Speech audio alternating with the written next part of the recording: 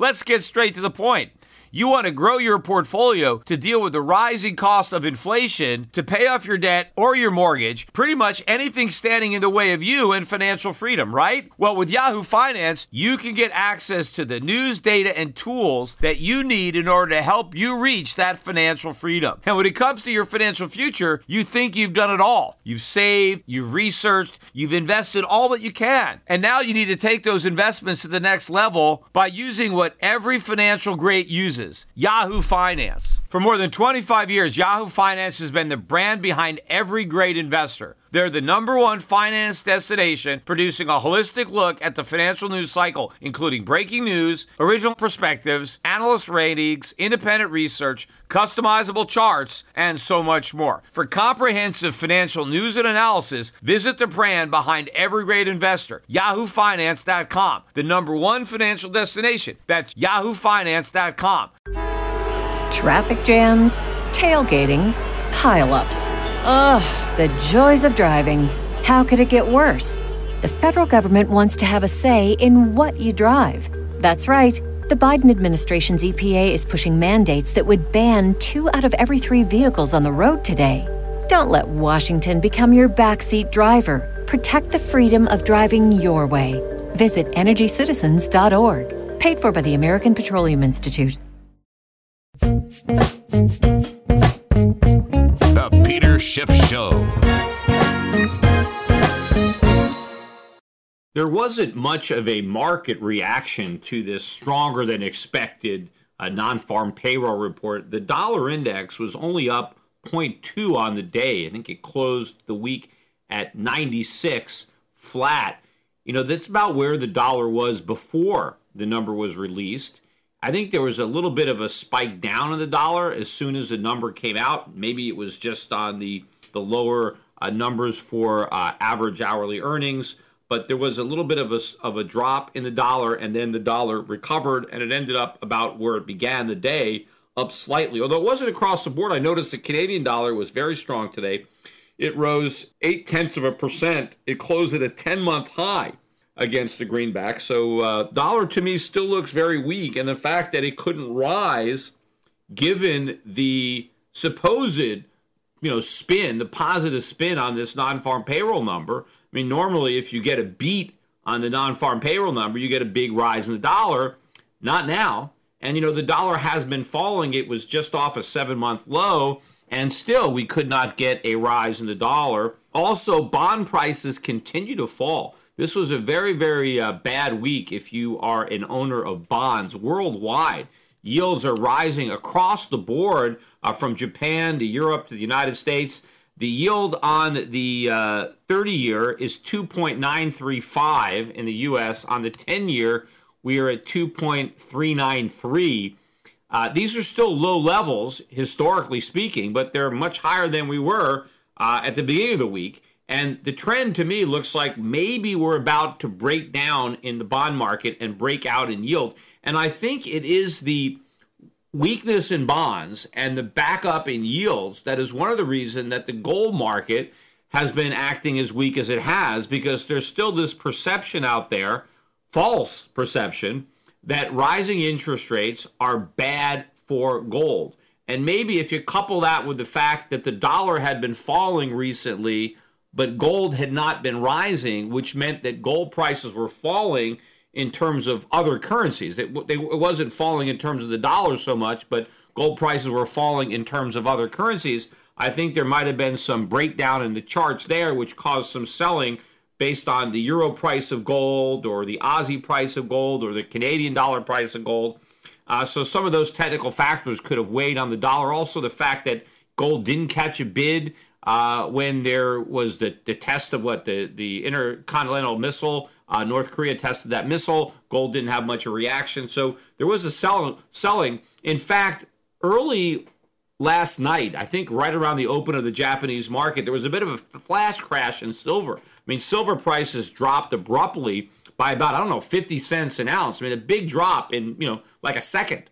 Some huge seller came in there, and the market quickly recovered, but then retested those lows. I mean, silver was down over 40 cents today in the U.S. market. It didn't open down that soft, but it traded lower all day and was down about 45 cents on the close. I think the low was even lower than that, but it did gain a little bit.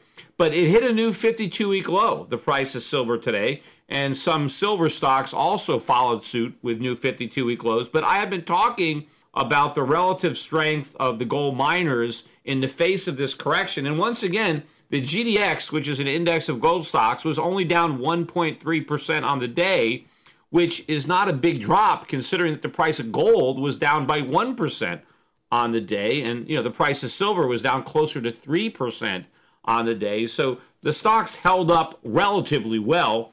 And I think this is a good sign for the reversal. Once gold prices do bottom out and reverse, we're still holding above 1,200 for gold. We're at 1,212. We were down almost $13 today. Another reason for the recent weakness in gold and silver prices has to do with the weakness in the Japanese yen. While the U.S. dollar has been losing ground against other currencies, it has actually been gaining ground against the yen. And for some reason, and I'm not exactly sure why or how long this relationship is going to hold, but there has been a very close correlation between the price of gold and silver and the exchange rate between the U.S. dollar and the Japanese yen. And in fact, the yen was weak overnight, in particular because of the global rise in yields, because the Bank of Japan has actually drawn a line in the sand and is targeting JGB yields. So in other words, if the yields rise above a level where the JGB has drawn that line, it is basically committed to printing an infinite amount of Japanese yen to keep buying those JGBs to prevent interest rates from rising. Now, why is the Bank of Japan so determined to keep interest rates from rising? And that's because of the enormity of the debt that the Japanese government now has. If interest rates go up, there's simply no way to service that debt, and they would be forced into a default, or they would have to have runaway inflation, which it seems for now is the choice that they're making. And so last night, as you had all this selling in global bonds, including the JGB,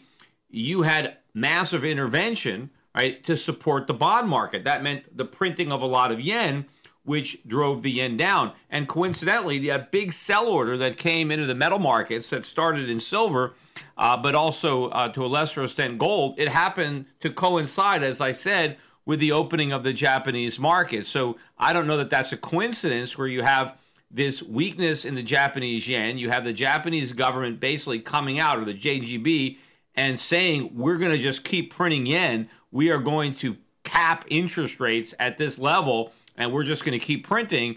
And that was the catalyst that drove down the price of silver and gold. And if the backup in yields continues, that means money printing in Japan is going to continue. And so that could potentially put more short-term downward pressure on gold and silver prices. But ultimately, I think that this relationship is going to break, because if the Bank of Japan is going to destroy the yen, if they're going to keep printing and printing yen indefinitely in order to keep interest rates artificially low, they will unleash an inflationary tsunami in Japan. Forget about worrying about deflation. They'll be worrying about runaway inflation. And of course, nothing could be more bullish for the price of gold than massive inflation in Japan. So even if a weak yen in the short run may be bad for gold and silver based on this relationship that has been in existence, ultimately, weakening currencies are bullish for gold. And gold is not going to take its price simply from the Japanese yen. And if the Japanese yen collapses, it's not going to drag gold down with it. In fact, ultimately, a collapse in the yen is bullish for gold, as is a collapse in any fiat currency. And again, when you're measuring these fiat currencies, they're rising and falling relative to one another, but they're all sinking relative to gold. I think one of the reasons for the correlation between the yen and the gold has to do with the risk-on, risk-off trade, where both the Japanese yen and gold are seen as the safe haven assets. So when people are worried and they want to take risk off, they buy gold and they buy the Japanese yen. And so that may be one of the reasons that their two have been moving together. But once they start to move together and they form this relationship, traders start to key off it. And so all of a sudden, if they see weakness in the yen, they sell gold. Or if they see strength in the yen, they buy gold. Or maybe vice versa. It's hard to tell what is the horse and what is the buggy in that relationship. But I think that this has a lot to do with the correlation, and eventually it's going to snap, because just because the yen loses its safe haven status doesn't mean that gold will. And in fact, in the long run, if gold is the last safe haven standing, and I never quite understood why the yen was a safe haven in the first place, but once people no longer have an alternative safe haven to gold, if gold is the only safe haven standing, then that's obviously positive for gold. I mean, one of the reasons that the yen may be the safe haven is that it's a carry currency, right? People are borrowing yen in order to buy higher yielding assets or in order to buy stocks. So when they get nervous about the stock market, maybe they sell some stocks and buy back the yen that they shorted. So it's a carry currency. But nobody is carrying with gold. People aren't shorting gold. At least I don't think people are this dumb, shorting gold in order to buy other assets, the way they might short the yen to buy other assets. But when they want to unwind those risky bets and take that risk off, they end up buying yen. But if this relationship breaks down, if people start to worry about the yen because of excess money printing in order to artificially cap the yields in Japan, then the yen will no longer be a safe haven and it will just leave gold. So while this relationship could be bearish in the short run, ultimately it could be very, very bullish in the long run for gold. But rising interest rates are not negative for gold. I mean, the main reason that interest rates are rising around the world is because inflation is picking up around the world. Higher inflation is positive for gold. I mean, it is the most bullish thing for gold. And in fact, when inflation rates are rising, that means that money is buying less, right? The purchasing power of money is going down. And that's when you want to own gold. Because when the purchasing power of fiat money is going down, it's going down relative to something like gold. Gold is where you want to be when fiat currencies are losing value, and that is exactly what's happening when you have inflation. Same thing with the bond market, right? Higher inflation drives down the value of bonds. See, bonds have a coupon, right? You buy a bond and you're fixed with a coupon for the life of that bond. Well, as inflation increases, it erodes the value of that coupon. It also erodes the value of the principal, which isn't going to be repaid for 10 years or potentially longer, 30 years, if you're talking about a 30-year treasury. So as inflation accelerates, it erodes away the value of bonds. Well, when bonds are losing value, that is bullish for gold, because gold is something that you would own as an alternative to bonds, right? If you are a central bank and you're holding a lot of U.S. treasuries, or you're holding a lot of German bunds or JGBs, and those bond prices start losing value and you want to get rid of them to avoid bigger losses, what are you going to buy? You're going to buy gold.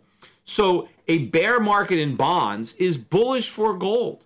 But for some reason, everybody just thinks, well, if interest rates are going up, that just makes gold less attractive because you're giving up, or the opportunity cost. It makes bonds less attractive because bonds are falling in value. It makes currency less attractive because interest rates are rising because currency is losing value. But gold won't be losing value. Gold is going to be storing value. And again, even if you're going to make the argument that there is an opportunity cost of owning gold because you give up the interest rate, it's the real interest rate that you give up. It's not the nominal interest rate. It's what is the interest rate, how much does it exceed the inflation rate? And if inflation is rising, and if it's rising faster than bond yields, then real rates are falling. And that only increases the appeal of gold. But the other reason that rising interest rates are so bullish for gold is because they're bearish for the economy, particularly the economy of the United States. If you are a country that depends on debt, if you borrow a lot of money and interest rates go up, what does that mean? That means you're in trouble. That means the cost of servicing your debt goes up. The income that you need to divert to debt service goes up, which means you have less money for other things. And so the economy suffers as a result of rising interest rates. And if rising interest rates push the economy into recession, what does that mean? That means more government spending. That means bigger deficits. That means more inflation. In fact, that means that the Fed might cut interest rates even as inflation is rising, which means that the real rate is going to fall even faster. And of course, higher interest rates are negative for the stock market for a number of reasons. But, the Federal Reserve, of course, now they're concerned, somewhat concerned about stock valuations. And there are people that are saying, well, the Fed is going to keep raising rates until the stock market goes down. But, of course, if it goes down too much, they're going to have to cut them all over again. I mean, it's not like they can just, prick a little hole in this bubble and most of the air is going to stay in it. The minute they prick a hole in it, all the air is going to come out of it. So, it's like, be careful what you wish for. If the Fed really is hoping to drive down the stock market, they're going to succeed to a much greater degree than they anticipate. And then they're going to have to come to the rescue of the stock market. Of course, to the extent that they can blame it all on Trump, then that, is a bit of a get out of jail free card for them, because they can say, oh, well, we got to save the market. We got to save the economy because of all these terrible things that Trump did. But rising interest rates hurt the stock market in many, many ways. I mean, one is simply because stocks are the present value of their future income. And the present value of any income stream is lower the higher the rate of interest that you discount that cash flow by. So by definition, higher interest rates brings down the present value of stocks. And also, stocks are an alternative to bonds. And so as bond yields go up, stocks now have to yield more to compete with bonds. PEs are always going to be a function of interest rates, right? The lower the interest rates are, the higher the multiple that the stock market can support. But also, you have to look at corporations that also have debt. You have a lot of U.S. corporations that are loaded up with debt. They have to pay interest on that debt. A lot of that debt was accumulated just buying back stock. And so if interest rates go up and now corporations have to devote more of their revenue to debt service, that means their profits go down, because paying interest on your debt is a cost, right? It reduces your profits. So now your earnings per share are going down because you have to pay more of your earnings in interest expense. And so you have less profit left over for the stockholders. So it pushes down the profit. So not only are you discounting those revenues by a larger number, there's less revenue to discount because more of the revenue has been diverted to make interest on the bond payments. And also, a lot of customers of corporations also have a lot of debt. And so if they're having to spend more money servicing their debt, they have less money left over to spend on the goods and services provided by other companies. So there's so many reasons that higher interest rates are going to be a negative for the stock market. I think the only reason that it hasn't been a bigger negative yet is because of the unwarranted enthusiasm that surrounded the election of Donald Trump and the anticipation of all this fiscal stimulus and all this deregulation. And I think that created one last sucker's rally in the market, and it's already running out of steam. If you look at what's happening with some of the NASDAQ stocks, Tesla now briefly moved into a bear market territory. It declined 20% from its high, and I think it only took about 8 trading days to move into a bear market. And there's a lot of other stocks. Now, the NASDAQ was up today, was up about 63 points, but it was only up about 13 points on the week. So without today's rally, the NASDAQ would have been negative on the week, but there are a lot of big favorite stocks, these FANG stocks they talk about. A lot of these stocks are starting to break down. And I mentioned, a canary in a coal mine event potentially was that IPO of Blue Apron Holdings. I mentioned that thing, and this is just getting worse. Blue Apron is already in a bear market. It only took 5 days for the stock to go from IPO to bear market. It came out at $10. Within the first hour or so, it rallied to $11. And today it closed at $7.73. The low was $7.36. So we're down, 23% now from the IPO price. We're down better than 30% from the high price, that intraday high. But this is a big drop in really just over one full week of trading. And this could be very problematic for Wall Street because there are a lot of other companies that are waiting to go public, and they're going to have a tough time because this was a Wall Street darling. I mean, they loved this company. There was a lot of hype, and of course, it all fizzled out because the day that they went public, they were supposed to price this thing at, I think, $16 or $17 a share, and they only could do it at $10. But that meant the company didn't raise nearly as much money as they thought they were going to raise. They raised $300 million. They thought they were going to raise $450, closer to $500 million. And they needed that money because they're burning through it very quickly. I think they lost, it's $50 million they lost in the last quarter, which is what they lost in the entire preceding year. They are spending a tremendous amount of money to try to acquire customers, and they're not even retaining them. So they are a cash burning machine, and they don't have enough cash to burn. I read an article today that they're probably going to have to do a secondary offering within the next year because they're going to blow through the $300 million they just raised. Now, that is going to be a tough sell. I mean, if this stock keeps falling, how are they going to do a secondary? Who's going to buy more shares when the investors who bought the last round lost so much weight? They're going to have a second down round? I mentioned the IPO was already a down round because they had private money invested at a higher valuation than the $10 IPO. Now they're going to do another down round to raise even more money to replace the money they just lost.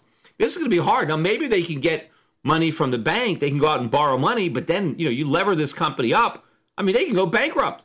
Now I remember a few years ago there was this grocery chain in New York City that had an IPO in 2013, went public. And actually, that company had a 33% pop on its first day as a public traded company. So it actually had a better debut than did Blue Apron. But within 3 years, that company filed for bankruptcy. They went from IPO to bankruptcy in just 3 years. Now, I don't know if Blue Apron is going to be able to beat that because they can obviously change up their marketing strategy and not spend as much money on advertising. They have a lot of cash. So if they dramatically shift what they're planning on doing, then that might not happen. But if they're just going to go pedal to the metal and they're going to keep on spending like they're spending now, and then they're going to lever the company up because it'll be hard for them to get new capital. I mean, it could be bankrupt in a few years. Yeah, it was Fairway Holdings was the name of the New York grocer that went from IPO to bankruptcy in 3 years.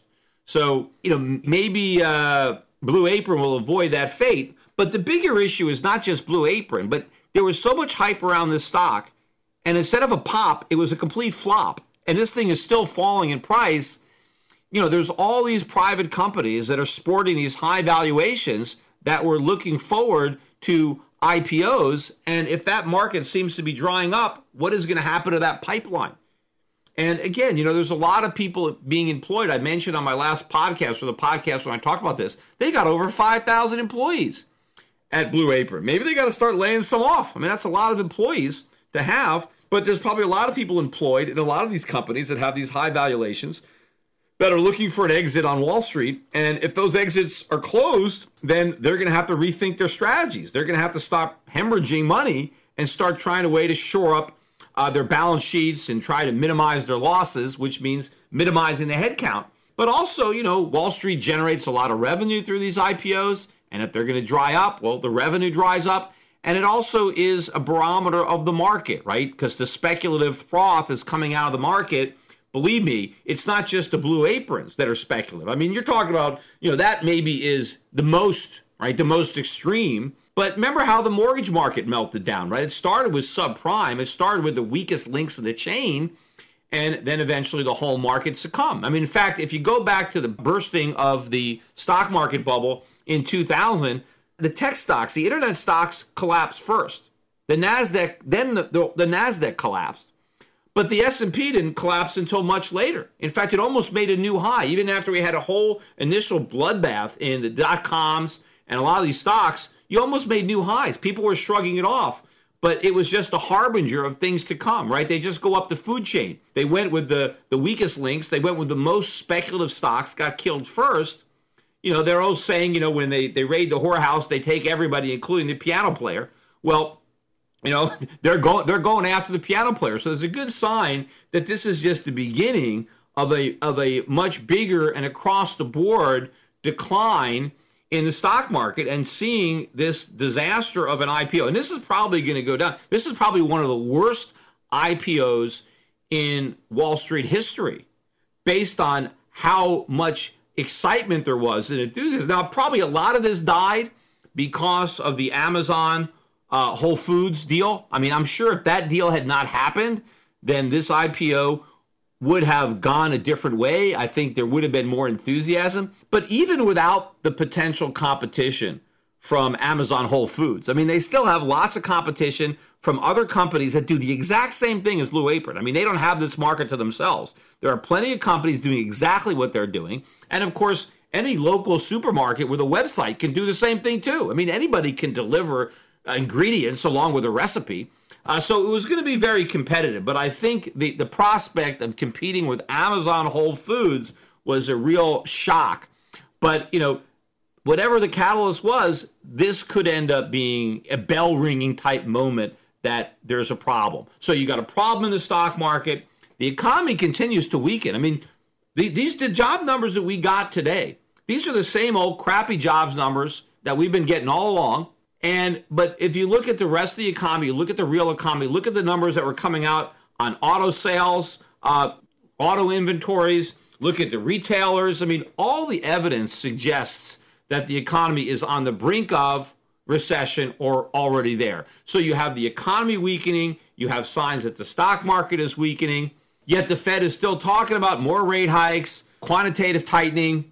It's only a matter of time before the markets figure this out, before the Fed is going to have to come clean and admit that the economy's got a problem. Now they can blame it on Trump. Yep, that's how they can save face and try to take the heat off them. But this is coming. And the weakness that we're seeing in the dollar, the weakness that we're seeing in the bond market, this is all more evidence that something is going to change. The only thing that hasn't actually happened yet is the price of gold. The price of gold is still not breaking out. In fact, it's, look at silver is breaking down. But I think that's really going to be the last piece of the puzzle. When we have the dollar going down, when we have bonds going down, and when we have gold going up all at the same time, that's pretty much the sign that the end is near. And the stock market may be the last piece to really come apart. It might take those three things happening to really pop the stock market. But again, once the stock market shows some significant weakness, see, the Fed can talk all it wants about pretending to be worried about asset prices, but the minute we see any significant weakness in the stock market, I think the Fed is going to come to its rescue. I don't know that the Fed is going to allow the market to collapse unless it's prepared to do that only because it can blame it on Trump, which is possible, which is a risk that's out there. And I think if a lot of people in the stock market think, well, there's a Yellen put, they may not be correct. There may not be a Yellen put, or that put may not be exercised until the Fed thinks that there's been enough damage politically to the Republicans or to Donald Trump. Maybe they won't do anything until after the midterm. So that put, there might be a lot of gap between where the exercise price is. So there could be a lot of complacency because Yellen may not be there the way she was for Obama. And, it's not necessarily the way Greenspan, the whole idea of the put was started by Greenspan. That's where everybody thought the Fed had their back. But, we had a huge drop in the stock market in 2008. Of course, Ben Bernanke had replaced Greenspan by then, and he didn't exercise that put. Look how much carnage there was in the market before the Bernanke put, was actually kicked in. So we'll see what happens. But then we get the stock market going down. We get the economy in recession. We get interest rates rising. We get the price of gold going up. All four of those things could be happening simultaneously. But of course, you don't want to wait for that. You don't want to wait for that to happen. You want to make sure that you've got your portfolio properly positioned. Make sure you have your economic house in order. Don't wait for all four of those things to be going on, because when they are going on, I think the pace of these moves is going to get bigger and bigger. And ultimately, as I've been saying, the end game is an all-out dollar crisis. I don't see any other way that this movie ends other than a dollar crisis. And I do believe that a dollar crisis will be infinitely worse than the garden variety financial crisis. that we had last time. And as bad as the financial crisis was, when Janet Yellen says, I don't think we're going to see another financial crisis in my lifetime, maybe she's right, because the next one isn't just a financial crisis, it is a dollar crisis. And of course, it's going to affect financials, but it's not going to be the same type of crisis because it's the government itself. It's government debt that is suspect. It's the government's ability to continue to run this Ponzi scheme financing that comes to an end. It's the faith in the fiat monetary system that's going to be in jeopardy here. So in a way, that's a financial crisis, but it's also much bigger than a financial crisis. And the impacts are going to be much more profound, not just for investors, but for everybody, but for Americans that have no money in the stock market, that don't own houses. They will be more heavily impacted by a dollar crisis because everybody earns dollars. If you live in America and you collect a paycheck, that paycheck is in dollars. And if there's a dollar crisis, if the dollar is collapsing in value, then that's affecting you, and it affects you in a broad, profound way. And it is going to be a much bigger event in the scheme of American history than was the financial crisis of 2008. That was the warm-up. What we're about to go through is the main event.